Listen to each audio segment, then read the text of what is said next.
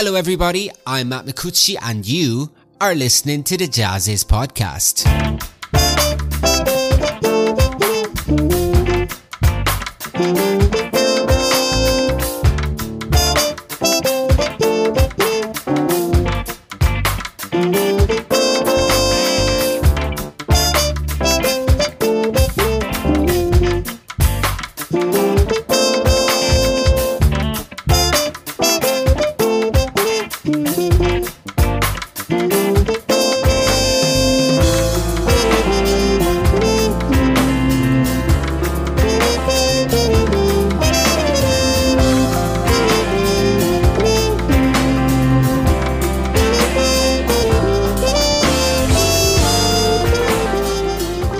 Hello everybody, JAZZIZ online editor Matt Micucci here, welcoming you to a new episode of our podcast series of conversations with some of the most exciting and amazing artists on the jazz and creative music scene today.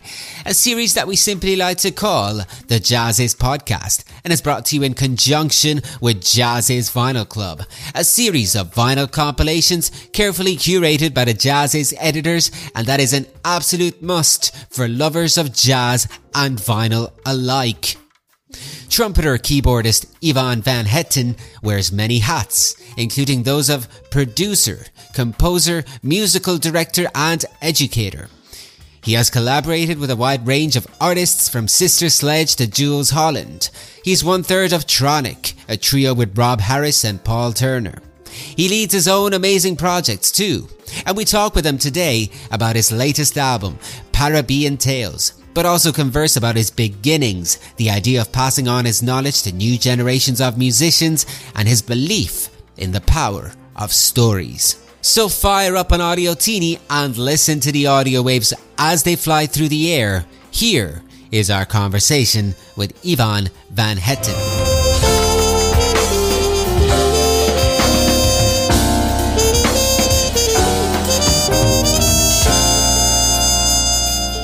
Hi Iwan, welcome to the JAZZIZ podcast. Oh, thank you so much for having me. Thank you.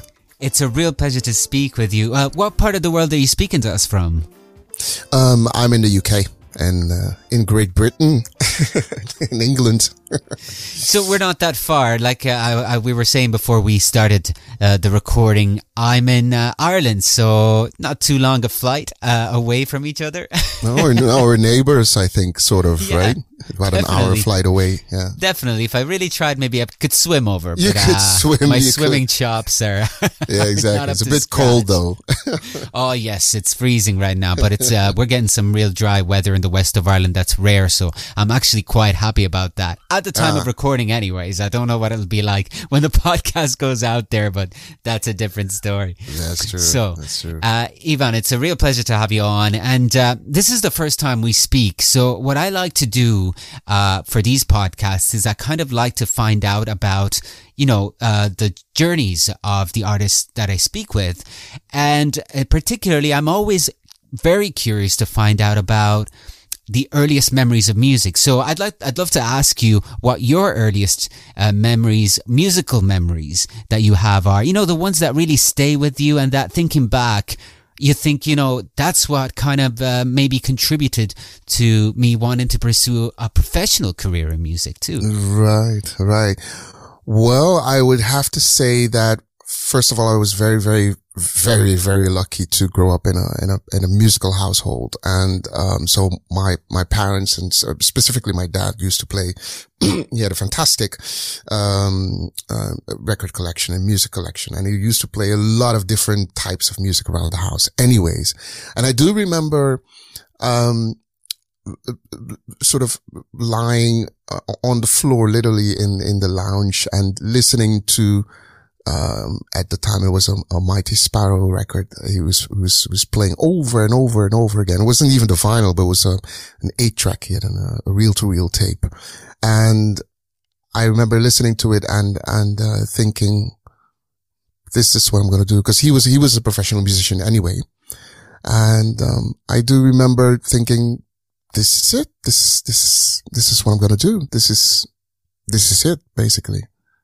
So that decision was kind of I made that decision early on. And that was one of my first memories or musical, memories, that I can sort of immediately recall. I have many, but, that was one of the first ones. Right. And when you got started into playing instruments, which was the instrument that you kind of started with? I had lessons from him. He was a trumpet player as well. And so I had trumpet lessons from him and piano lessons from him as well. So I started on both, and that sort of naturally progressed into me becoming a keyboard player and a trumpet player at the same time, which is the reason why I have as a touring musician, I have what you'd call a double career, one as a trumpet player and one as a keyboard player. In some bands I play keyboards and piano, and some bands I play trumpet. And that's because it just grew that way. It just naturally happened that way. And this is something that actually I wanted to ask you about, because having that experience and that knowledge in both of these instruments, do you find that helps you approach your compositions, the way that you compose music in different ways? Like you can complement what you can do with one instrument with the other as well. Absolutely. I think, if anything, it has made my life easier on both ends, because there's such vastly different instruments. I mean, obviously the piano, anything with black and white keys, whether it's a piano or keyboard or Hammond organ, it doesn't matter. But that's very much harmonic, from a harmonic perspective. That instrument is set up from a harmonic perspective. And a trumpet is built from a melodic perspective. And obviously you do have rhythm as well, but melody is the big thing with a trumpet and with any horn, instrument. And that makes your perspective as a composer, very, very different. And one just helps the other. So, it has really helped. It's really, really helped. Yeah, absolutely. And maybe just thinking ahead, because I do want to get to talking about your most recent album, which I'm hoping I'm pronouncing it right now, Parabbean Tales. That's a perfect 10 for you. Correct, because some people say Caribbean, some people say Caribbean. So right. You never know. But then when it came to this title, I wanted to make sure. But yeah, speaking of melody, one of the things that really got to me about this album was that there are some really great melodies in it, like some really great melodic moments. And I wanted to maybe talk about melody a little bit with you and just ask you, and feel free to answer it in whatever way you like, but what does melody mean to you? Everything. Everything. It's everything. It's, I think melody it ties everything together.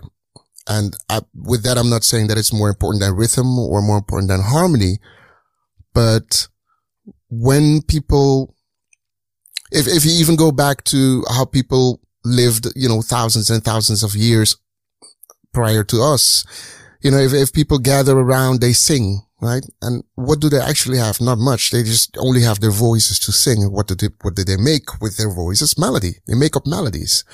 And, that's why for me, melodies are very, very important. And that probably in some way reflects in my albums, in my solo work. I think it's everything. There's so much you can say. There's so much you can express if the melody is a right melody. There's so much expression you can use. There's so much colors you can bring to the bandstand if you come up with the right melody at the right time. And you know what? I mean, we talked about your side as a multi-instrumentalist, but when I look at your work, I mean, it's fascinating, because not only have you collaborated with so many of the greats, and not only as a musician, but also as a composer, musical director and producer, and you've also worked in theater, within art installation context. So, I mean, do you feel that your approach to music is dynamic? I mean, do you feel that that's also an important part of your artistic identity? And also, why do you think that is? Well, I just love wearing several hats. It's something that I've always done. I love wearing the hat of the musician at one point, and then the next minute I could be, the producer in the studio, or the next minute I'm a composer. I find that very, very inspiring, and it sort of keeps me, musically, it keeps me alive as well. And it triggers new ideas. I always found that if you're stuck in one lane, in the lane of only being a musician, or only in the lane of being whatever, a producer or a composer, that's fine as well. But I tend to find that a bit, relatively limiting. I like to sort of step away from the one thing that I do and just go into the other, in that other realm for a second, and then come back, because you always learn something new. You bring new experiences from, that other lane back into that first lane that you're involved in. And as far as the immersive art, experience goes, that's a whole new thing, and it's fascinating. It's really, really fascinating. You write music. I was asked to write music for certain cues, 3D cues, and, for exhibitions, and you have to think completely in a completely different way versus how you would think for, writing for an album, or writing for a commercial, or any other sort of music to picture situation. And, those challenges are challenges that I really, really, really enjoy.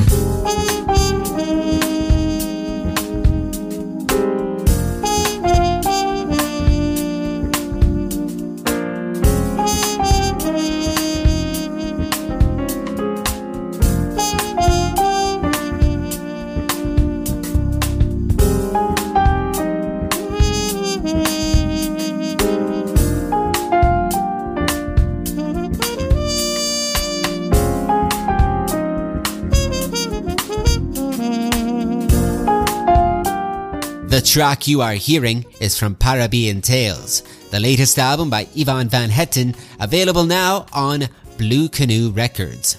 Parabbean Tales was born from the concept of combining Caribbean-influenced music with contemporary jazz and funk to weave a narrative of his childhood. We'll talk more about the record in the second part of our conversation with the artist himself. And if you love jazz and vinyl, be sure to check out JAZZIZ Vinyl Club, a new series of vinyl compilations carefully curated by the JAZZIZ editors and featuring some of the most exciting jazz artists from yesterday and today that we regularly cover in our print version of JAZZIZ, jazziz.com, and these JAZZIZ podcasts. Go to jazziz.com and click on Join Vinyl Club. And now, here is the second part of our conversation with Iwan VanHetten.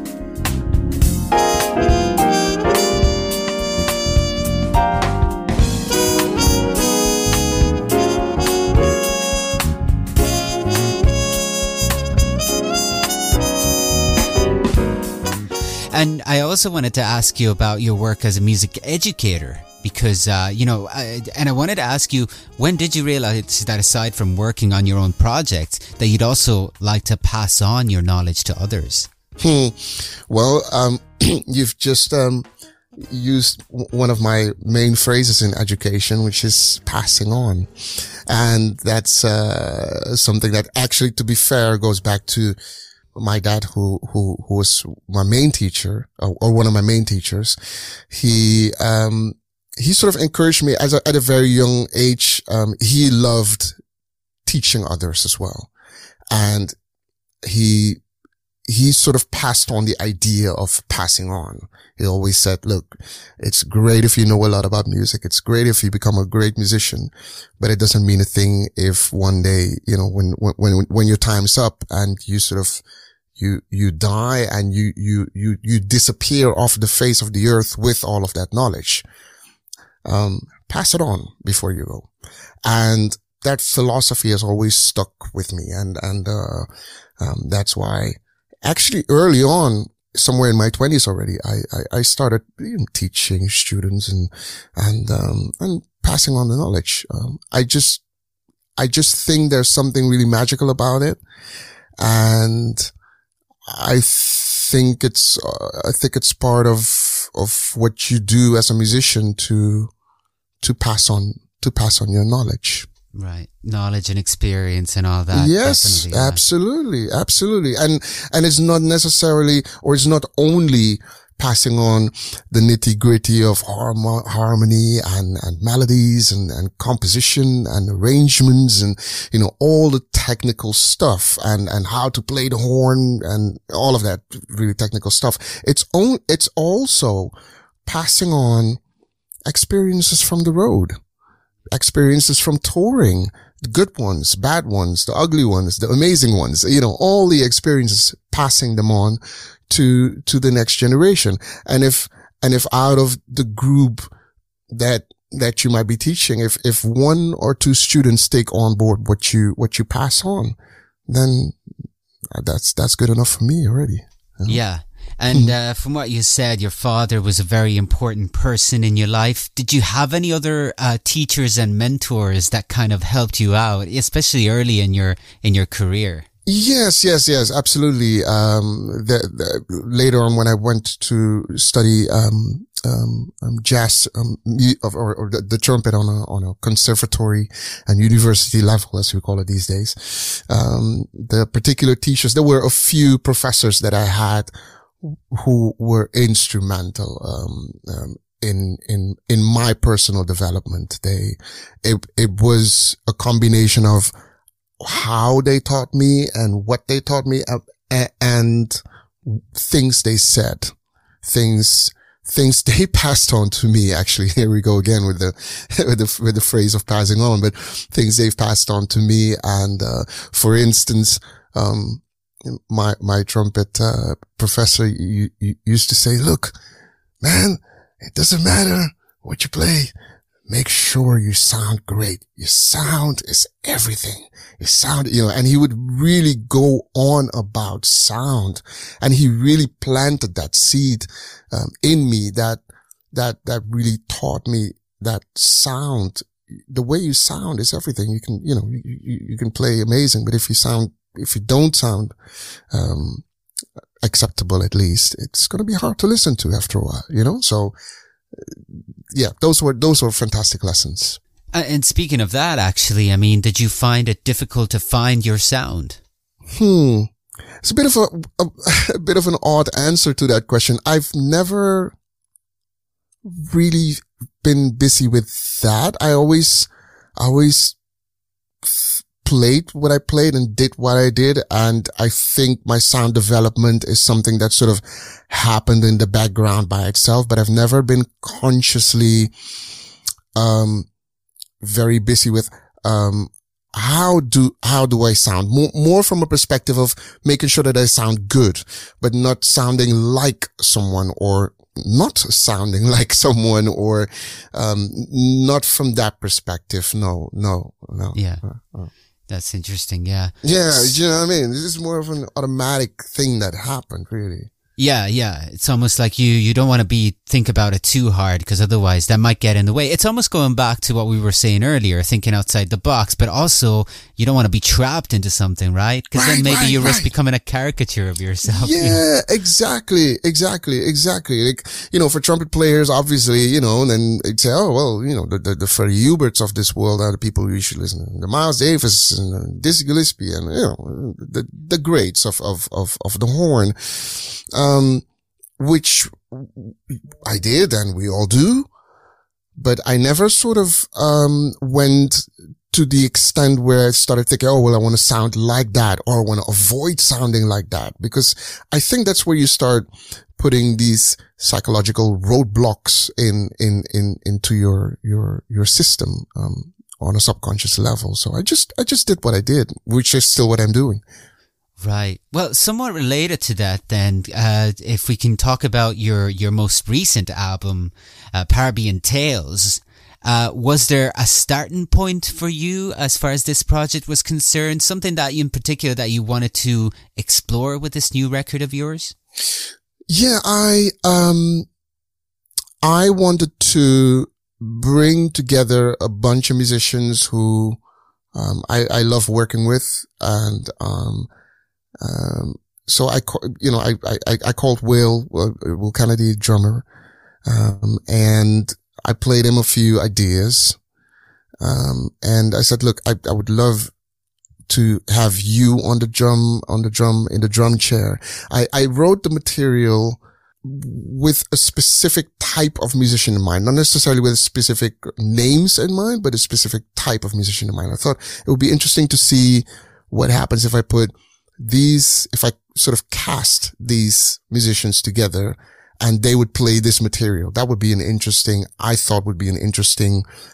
experiment, if you will. And, that sort of started the whole thing. And then I spoke to Russ and they all graciously, agreed to work on the project. And we went into the studio. In fact, we rehearsed, for, I think, a few days or so. And then we went into the studio. This was in Los Angeles for a few days, and we recorded everything in a few takes, for each song. The work process was basically for each song we did 1 or 2, maximum 3 takes, and then just choose the best take. And usually it was the first take or the second take that we said, yeah, that's the take. And what you hear on the record is first take or second take. Wow. The chemistry was there. Yeah. Absolutely. It was obviously it's an interesting, combination of chemistry. People can play, of course, experience, all of that kind of comes together, and people were obviously also very enthusiastic about the project, of course. But yes, there was something in the air. Absolutely. Mm-hmm. Absolutely.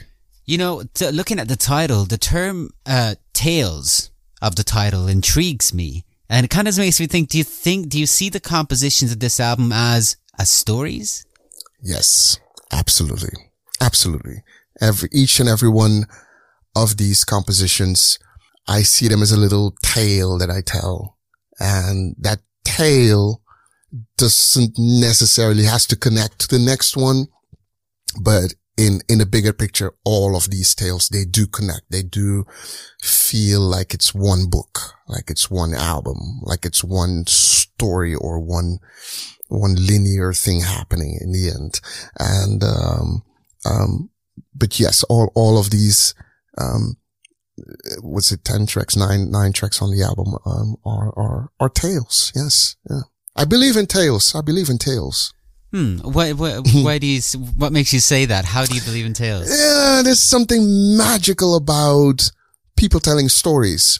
It's something that we've been doing for thousands and thousands of years.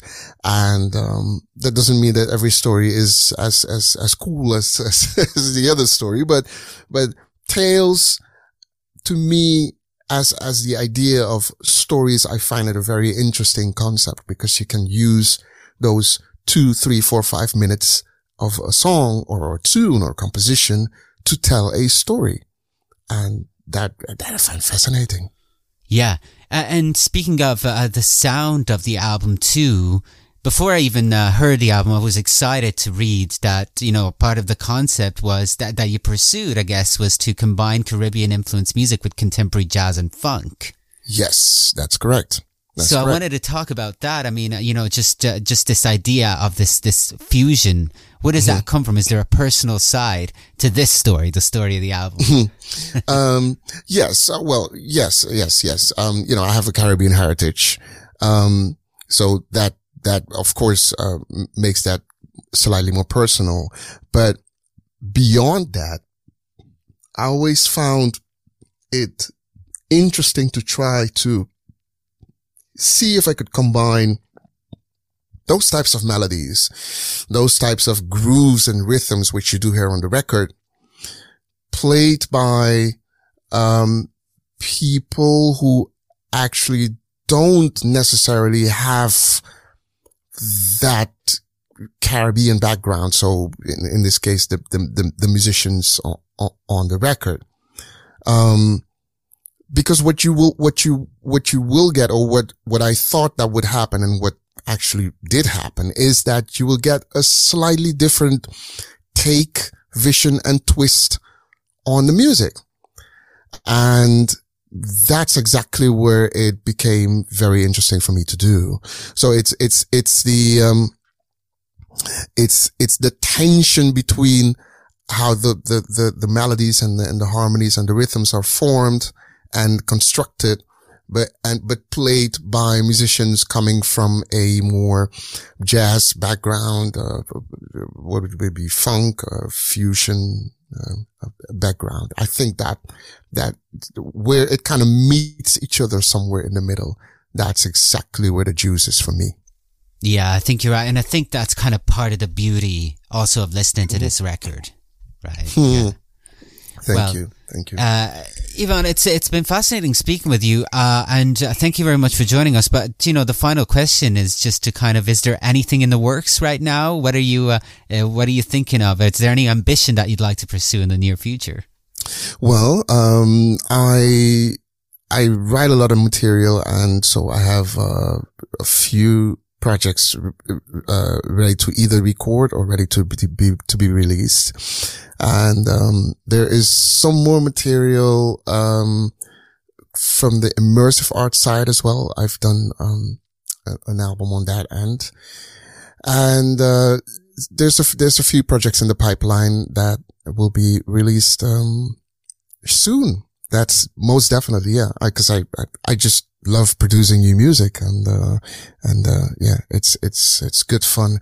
I must say that it's been making Parabbean Tales with all these guys on board, with Russell Ferrante, with Will Kennedy, with Jimmy Haslip, Bob, who played on it as well, Lenny Castro. It was quite a trip. It was lovely. It was a lovely experience. Yeah.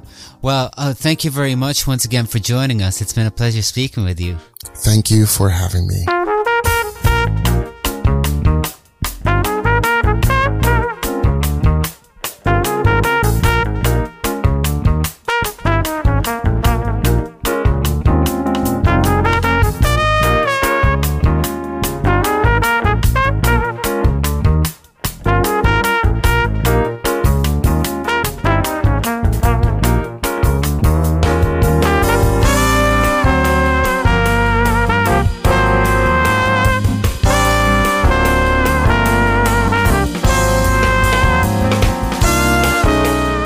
I hope you enjoyed our conversation with Iwan VanHetten, and I remind you that his album Parabbean Tales is available now on Blue Canoe.